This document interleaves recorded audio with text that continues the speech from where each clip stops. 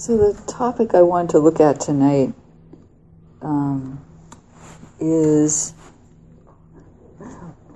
ways of knowing, how we know things. And those of you who get my newsletter know that I talked about that in that most recent one.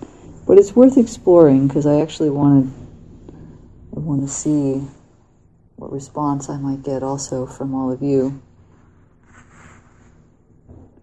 So it's an interesting question. I mean, if I just say, how do you know something? We don't often look at that too carefully. We know, quote unquote, a lot of things. You know, we know facts that are stored in our head. Sometimes they're not, right?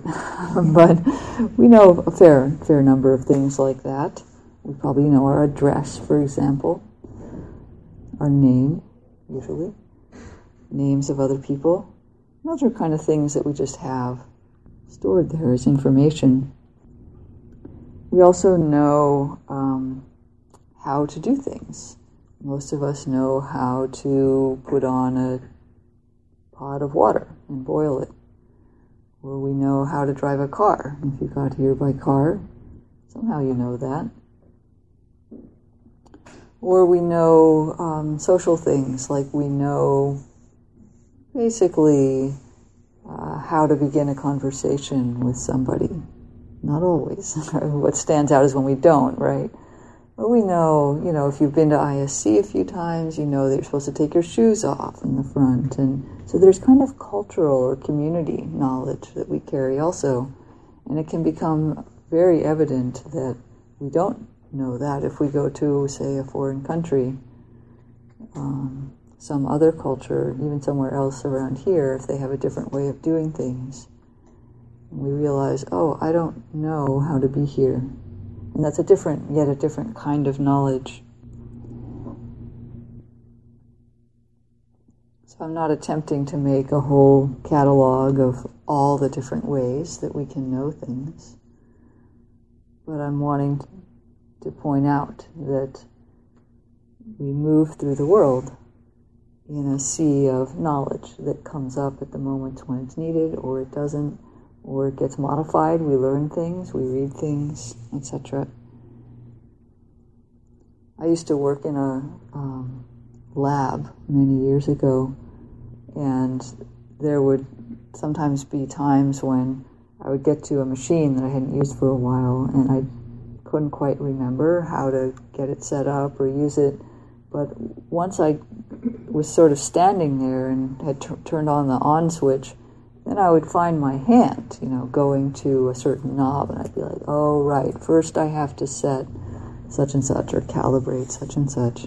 So I had some sort of body memory that even though I couldn't necessarily say it in words.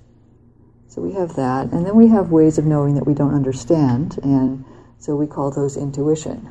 And so, I just knew when I saw her that such and such was true. Or sometimes we have emotional ways of knowing. We know the expression on someone's face or the energy they're putting out. But if it's truly something we don't understand, then we call it intuition. So, why am I going through all this? Well, it turns out that how we know something is important. And interestingly, the Buddha talked about different ways of knowing. That was something that he felt was important to convey in his teachings, which were teachings about how to end suffering.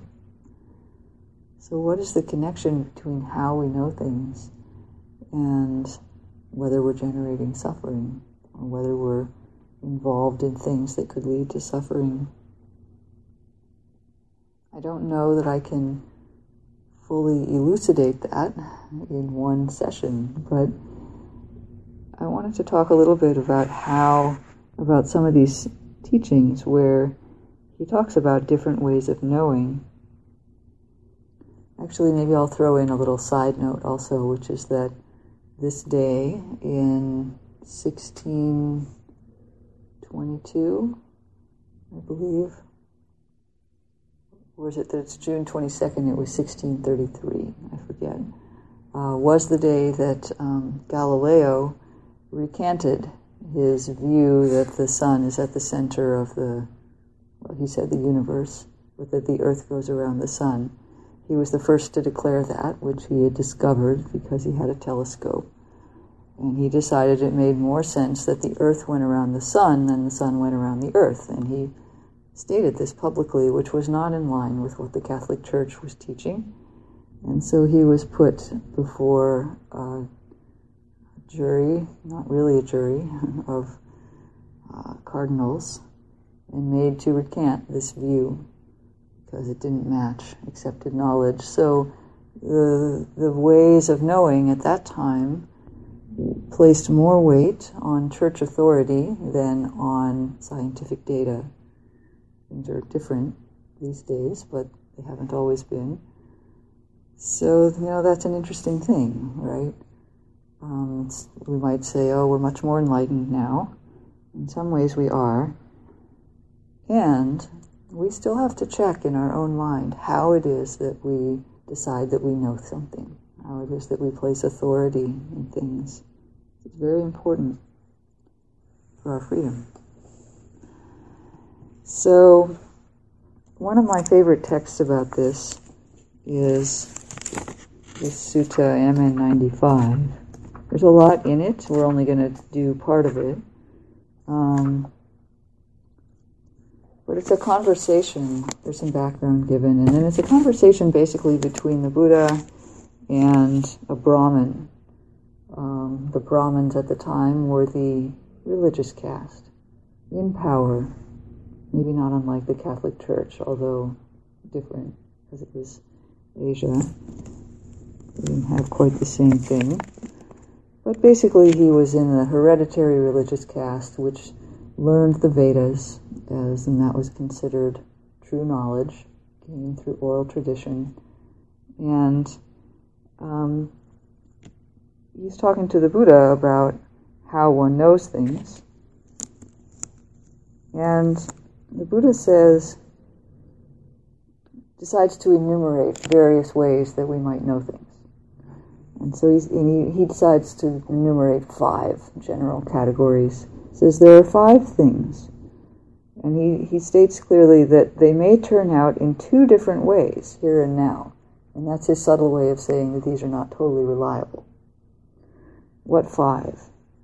So he names faith, approval, which has also been translated as liking, oral tradition, reasoned cognition, and reflective acceptance of a view. So those are interesting. We're not going to go through them in great detail, but basically, I like this list because faith and approval are kind of emotional ways of knowing things. We have faith or trust or confidence in something, even if we don't quite know it, and it's a feeling inside of us, a feeling of resonance in a way. And then there's approval or liking, also a feeling of resonance. I like that. It sounds, that works for me. So it's that kind of attraction to something that we hear. Oral tradition. So this was maybe more common at that time, but this could be any kind of learned knowledge that we get through our society. So this is a cultural way of knowing. Everybody knows that, to give a real-world example, that mentally ill people deserve what they get because they're not participating correctly in society. Okay, I'm saying that a little tongue-in-cheek, but there are folks who have that kind of belief. There are societies that have beliefs about certain classes of people, right? So that would be an example of how we know something. We just know it. It's just how it is. And then reasoned cognition, so logical deduction, and reflective acceptance of a view. And so that means you think about it and decide that, yes, this follows, that this makes sense. Somebody told me something, I thought about it, I thought it through, and I agree. That's a lot of different ways of knowing. And those 2 are cognitive. So we have 2 emotional, one cultural and two cognitive. Kim, could you say this last one again? Reflective acceptance of a view. So, somebody explains why it is that we should believe in something or other, and they give several different reasons, and we say, yeah, those reasons make sense. Okay, I've thought about that, I can do that. And so he says, why is it that these can turn out two different ways? He says something may be, he uses faith as the example, something may be fully accepted out of faith, yet it may be empty, hollow, and false. But something may be factual, true, and unmistaken, but not be fully accepted out of faith. So he says it can go either way. Something could actually be true, but people don't have faith in it. Or people could have faith in something, but it could not actually be true. And so now presumably the other two options are possible too. They have faith in something that is actually true, and they don't have faith in something that isn't actually true. But he just names the two that are surprising, that are not in line.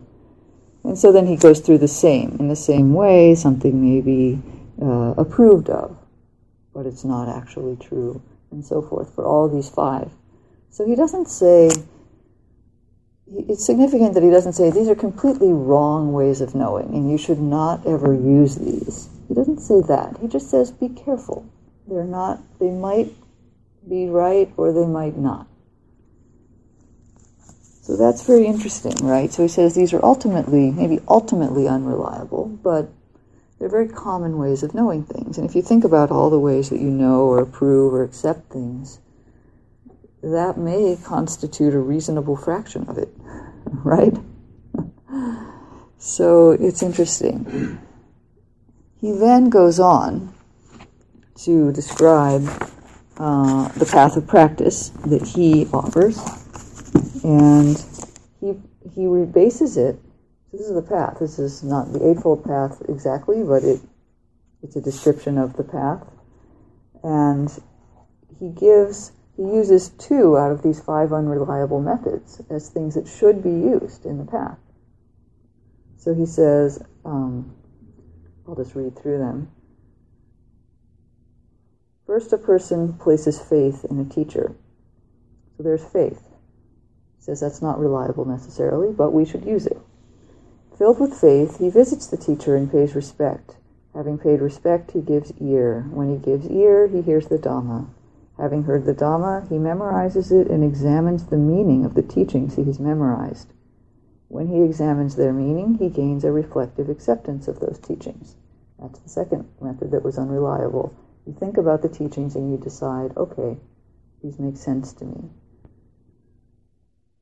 When he's gained a reflective acceptance, zeal springs up. When zeal has sprung up, he applies his will. Having applied his will, he scrutinizes. Having scrutinized, he strives.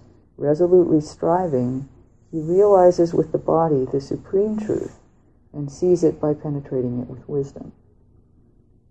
So this is a path that uses, I'm not going to go through each of those steps again, but it uses two ultimately unreliable things, which are faith and reflective acceptance of a view, to arrive at what he calls realizing with the body the supreme truth and seeing it by penetrating it with wisdom. So through various sort of normal, accepted ways of knowing things, we're going to arrive at this oddly phrased thing, which I think we're intended not to quite understand the first time we hear it. We say, what does that mean exactly? Well, practice and find out, right? I think is the implication. But it's significant that he says realizing it with the body. First of all, what does that mean? Body? I thought the body was to be transcended. We're doing purification of mind and heart. He realizes with the body the supreme truth and penetrates it well with wisdom. Well, I thought wisdom was something that I would gain by reading a lot of texts and being smart. But penetrating it with wisdom is something that comes after we've done all of that. It arises through practice. And this stuff about scrutinizing and striving, although sometimes we don't use such strong phrases for Westerners because they go overboard. That means, that means practicing. That means sitting on the cushion and doing the mindfulness practices, doing concentration, applying yourself to the inner practices, inner development. So this word, in other suttas, he doesn't say it quite here, but in other suttas he uses a phrase called direct knowing, the Pali word for which is abhijanati. And this is what he's pointing toward, is something called direct knowing. I use this sutta for the detail because I think those 5 methods pretty much capture a lot of how we know things. There's another sutta that gives an even longer list, which I'll just read, because I think it's an interesting list of ways that we know things. So here they are, and he says directly, don't go by reports. Another one translates it as repeated hearing, legends, which another one translates as rumor, traditions, scripture, logical conjecture, inference, analogies, agreement through pondering views, probability, or the thought, this contemplative is our teacher. So I'm sorry to say you shouldn't believe anything I say either. But that's basically, don't appeal to the authority of the teacher. Instead, he goes on, when you know for yourselves that, and he says, these qualities are unskillful, these qualities are blameworthy, these qualities are criticized by the wise, these qualities, when adopted and carried out, will lead to harm and suffering, then you should abandon them, not because of legend, scripture, etc. And then the reverse, for things that are skillful and helpful and beneficial, then you should adopt them. So that's interesting too, is that he says, when you know for yourselves these things, which sounds very similar to penetrate it well with wisdom and realize for yourself with the body. So there's something very important about knowing things directly in our body with wisdom, etc. This is not an appeal to anything you think is true. I want to put in that caveat because of the little phrase that says, these qualities are criticized by the wise, in his sense of when you know something. These things are criticized by the wise, and the reverse says these qualities are praised by the wise. So there's a little check in there that says, just because you might not be completely liberated yet, you should check whether or not what you think is valuable is criticized or praised by the wise. That matters. So what is this thing called direct knowing, which is the alternative to all these somewhat ultimately unreliable methods? I would say that maybe a good descriptor of it is that it's unmediated. So it's unmediated knowing. And our usual ways of knowing things are filtered in some way through what? Our culture, our views, our beliefs, our emotions, our logic. We have some screen in there that's like the little filter that we're applying. And this is unmediated knowing. It's not unmediated knowing. It's not passed through those. It's coming directly. So it's not something, obscure or completely out of the ordinary, although it is unordinary in a sense. But this is knowledge that's very direct and often arises kind of as sensations that are hard to put words on in the body, or it could be in the mind. Do any of you think you have experienced knowledge like that? It was unmediated and kind of hard to put words on. Yeah, I see some nods. This is not a totally impossible experience to have, even if you're not fully awake. Usually, if it's of this type, it will stand out. And you look back and say, that was interesting. Now, if, I think awakened people, it's kind of becomes more commonplace. But this is not an experience that's impossible to have. Humans are able to do that. And that's what we develop. It's what we bring forth through practice, a greater percentage of the time. I think we begin to sense this option more basically when we're able to relax and not rely so much on our views, our opinions, our habits. Habits of mind are the worst. That's really what we need to overcome in our practice, is these habitual ways of seeing things and of reacting to things. And sometimes we even know that we have them. We know, I'm so prone to interrupting people, for example. We know, that's one of my habits, and still it's there all the time. And a lot of practice is learning to let those go, learning to see through those and trust that we can be spontaneous and respond in an unmediated way to what's happening.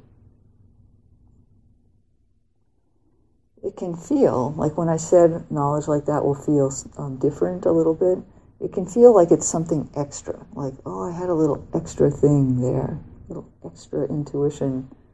But my sense is that it's actually there and blocked most of the time.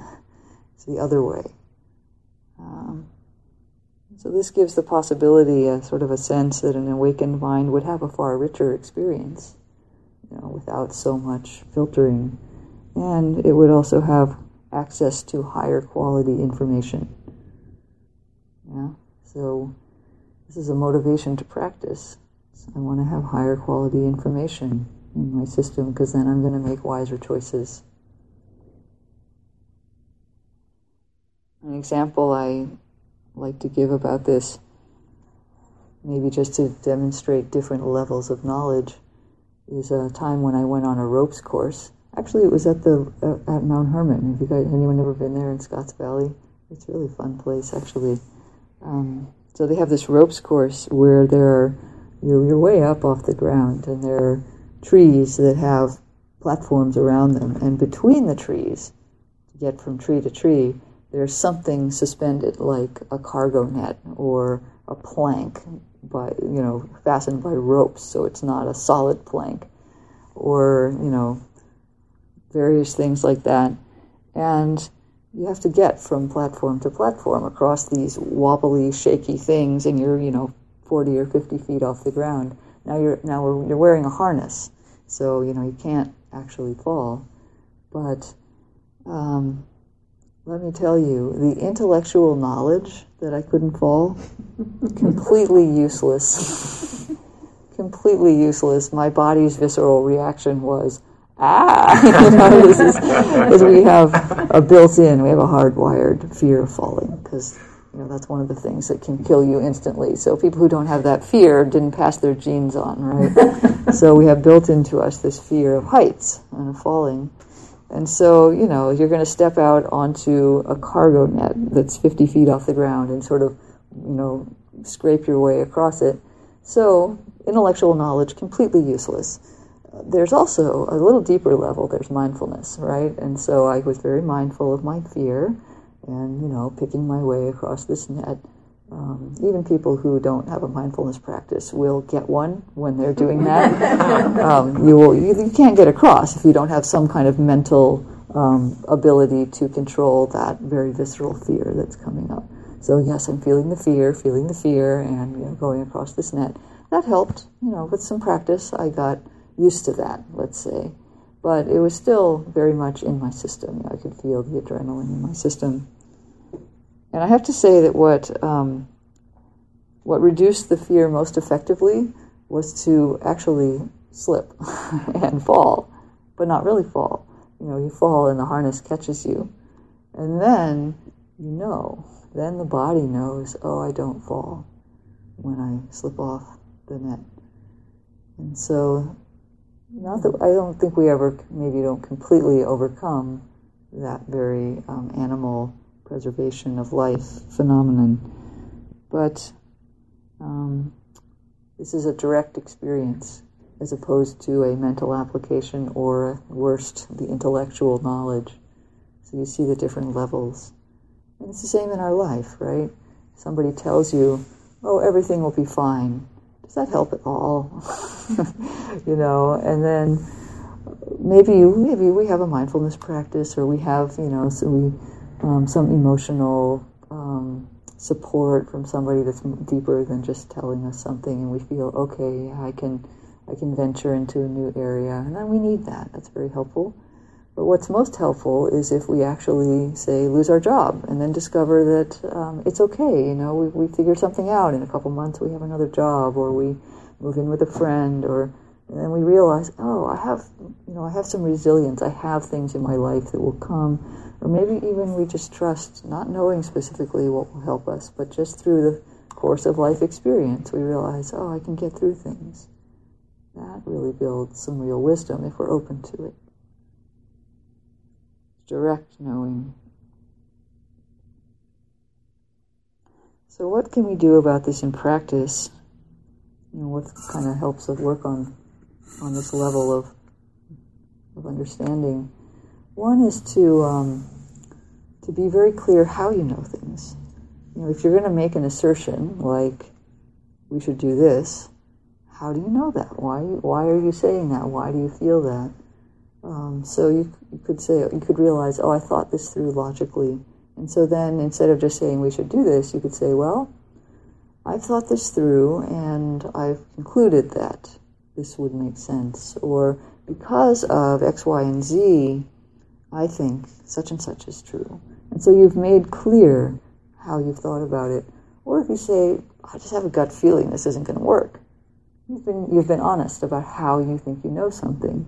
Or you say, I have a lot of faith in that person. I think we should let them be our leader.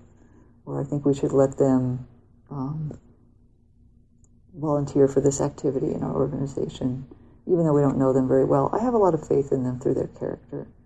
So you're being clear about how you know something. And that's helpful not just for transparency with the people around you, but it's helpful for you, too, to know how it is that you're knowing things. That's actually in this sutta. It's called preserving the truth. So we preserve the truth by stating what it is and how it is that we know things to be true.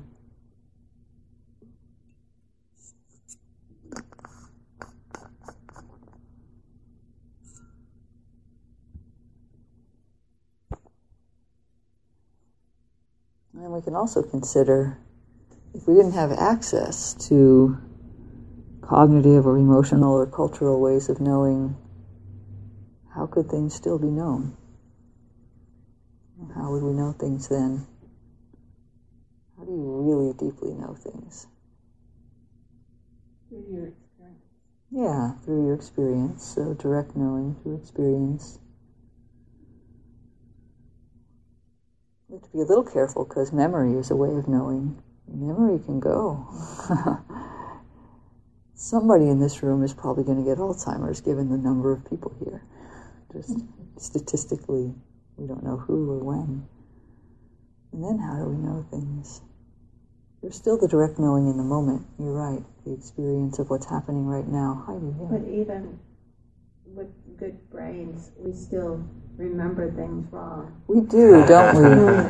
It's amazing to, even just like an eyewitness account of a traffic accident that happened 5 minutes earlier. It's very different. What can we say about things that happened 20 years ago?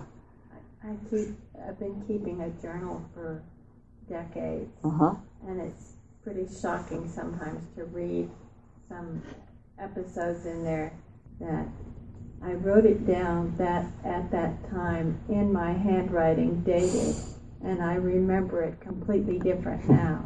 That is really valuable, isn't it? Yes. Yeah, humbling. Very humbling, yes. Well, we have so many factors that lead into memory, right? The emotional tone at the time, the facts, our state of energy or not. And we have reasons to remember things as happening differently. And we filter them based on what we want to remember, how good we want to look in retrospect. Yes, exactly. And it's usually that I remember myself as being the hero of the story. Yeah, that's right. I looked really good. It's really true. Very selective. Which can be fine. I mean, I don't know, the past is gone. But it's true, it's not accurate what we're carrying in our mind. So that's one of those things that can turn out one of two ways, right? We might remember it, but it completely didn't happen that way. Yeah. So this is interesting, right? And this is a lot of what we're up against in practice, is kind of using the knowledge, if the information that's coming in a given moment, how do we respond to that to arrive in the next moment? And the Buddha says this is a lot about where our suffering is. If we react with greed, hatred, or delusion, not seeing things clearly, we create conditions for suffering at some point in the future. Whereas if we respond with non-greed, non-hate, non-delusion, which anyone's capable of, you don't have to be fully awakened, then we're creating the conditions for happiness in the future. So it very much behooves us to be careful about the information that's coming in, how we know it, how we're responding to it, whether or not we're applying some filter or some past habit of a lot of my, I've noticed a lot of my negativity is often based on just kind of habitual patterns or of irritation with a given person or with a given situation, or with just, I don't like the fact that it's coming in too quickly, and so I put up a barrier, something. And so a lot of that is just kind of habit. It's very humbling. So yeah, I would invite further comments or questions. How do you know things, and do you think about how you know things, and what is this direct knowing? Does that have bearing on your experience from day to day?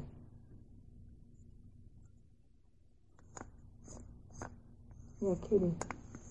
I was thinking as you were telling all of that about my tendency to respond negatively at times, and how much of a habit that is. Yeah. And so, like just today, I was noticing things coming up, whether it's being critical or getting my feelings hurt, whatever, and how much it's just a habit, and it's hard to say no to that. Mm-hmm. And yet, having learned the teaching or had faith in the teaching, I've over time got in the habit, or I've started to, when I see those thoughts coming up, to stop them. And then, so that's like from faith, kind of, or listening to someone. Yeah, and probably also at some experience at this point. You know that when you do this, it's better, right? Knowing, and like being able to see from meditation and just from daily living, to see how painful that stuff really is, and how healing it is to let go. Yeah, this is beautifully said. And if we didn't have mindfulness and the openness to notice, actually this way of thinking is kind of painful, we wouldn't be able to let it go in a sense, because it's just this habit that's just kind of going. But once it's seen and we're actually able to admit, this isn't helpful for me to be doing this, that starts the process of being able to let go of it. I don't think we do the letting go quite actively. It's more like what you said, sort of a faith or just a knowing after we see enough times that what we're doing is not helping us. Then there's sort of a letting go. I heard a lovely phrase recently, which is that sometimes the wound is seeking the arrow. Does that resonate? So sometimes the wound seeks the arrow. We have this part of us that's used to getting hurt because of our habit. And so when conditions arise that kind of bring that hurt up, we look for, we look for those ways that we can bring it in. We're feeling vulnerable, and so we look for ways in which somebody is probably saying something against us. It's like, instead of just saying, I'm kind of feeling vulnerable right now. Not every mind does this, but some of them do.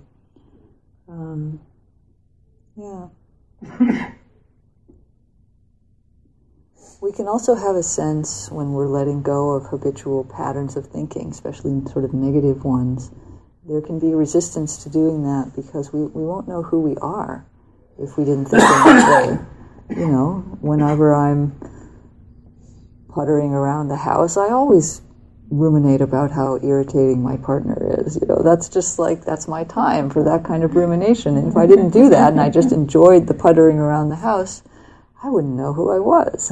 You know, that wouldn't be me. So there can be that too.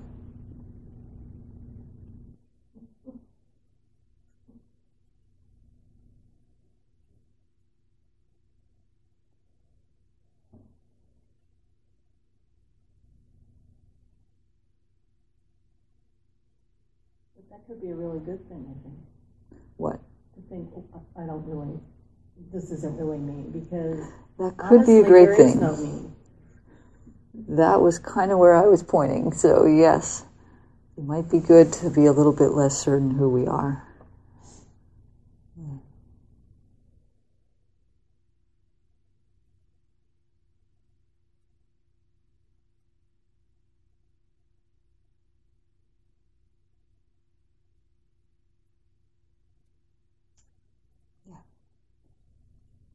Different beliefs, different kinds of knowledge often lead to different emotional experiences too. I find that in the past few months, I actually prefer to be angry, probably the sorts of things that make me angry. And I'm back here visiting, but I live in Portland now, and there's a lot of people to stoke that anger just in my neighborhood. And I realized just the other day how sad I really was for what's happened. And somehow that was underneath. Where I was born and where I live for the past few months and things I've realized about it. And that, so I steer towards certain thoughts because the anger is easier and energizing, even though deeply disturbing. Yeah. And frustrating because it keeps me from focusing. But at least for me, the sadness that there's really no way around it at present, at the moment. Very often I feel sad about my country and our society. And I find I want to run away from that, and I prefer to be the angry guy. Yeah, there's so much in what you just said. Manipulate that with different ways of thinking, and I wasn't fully aware of doing it. That's really insightful. First of all, it's true that anger has a pleasant component to it, and it has an energy to it, and that is attractive to a lot of people, whereas sadness has kind of less of that, and has less appeal in a sense. But what I hear in what you're saying is that, I'm not trying to put an interpretation on this, but is that you're getting a more complete picture when you include that. Sometimes you realize, sometimes I'm actually very sad, and that in a way the sadness might be leading to the anger, as I'm upset and disturbed, and then I want to do something about that, and then that brings forth this different energy. I feel like it's valuable just to include all the different things that are going on and not try to pretend which one's more fundamental or which one's better or worse, but just like, wow, today it's more about the sadness and more about the anger, and the degree to which we're willing to open to what's there. Maybe there's even other things still that are lurking around in there, and the more that we include them, somehow the more that they can inform a wiser total picture. Sounds like you have enough awareness that you're not going to be out there like doing too much destruction with your anger, but there are ways to use the energy to yourself. Yeah, so I spend hours on end feeling really angry, and it's draining, isn't it? Even though it has some energy. And it's like, oh my God, my body feels awful. Yeah. So that's worth noticing. How can just opening to it starts to release it, and being able to talk about it starts to release it. So then there's a sense of, well, okay, how can I not fall prey to that and yet still act in ways that feel like they're helpful? if that's what you're inclined to do. Or maybe it's time for a retreat. Go and practice for a long time somewhere. These are all viable responses. I didn't hear a question in what you said, so I just talked around it a bit. Was that helpful at all, or did you have a question? Okay. Yeah. Oh, and thanks for visiting, by the way. We love having visitors. I'm dog sitting. Dog sitting. Yeah, because I left in November 15. Okay. And I've been coming to the other place, the other location, for about 2 years at that point. Great. Some of my brothers and family away, and this is my first full day back in the Santa Cruz area. Oh, nice. And I saw your new location when I came there. Great. Welcome.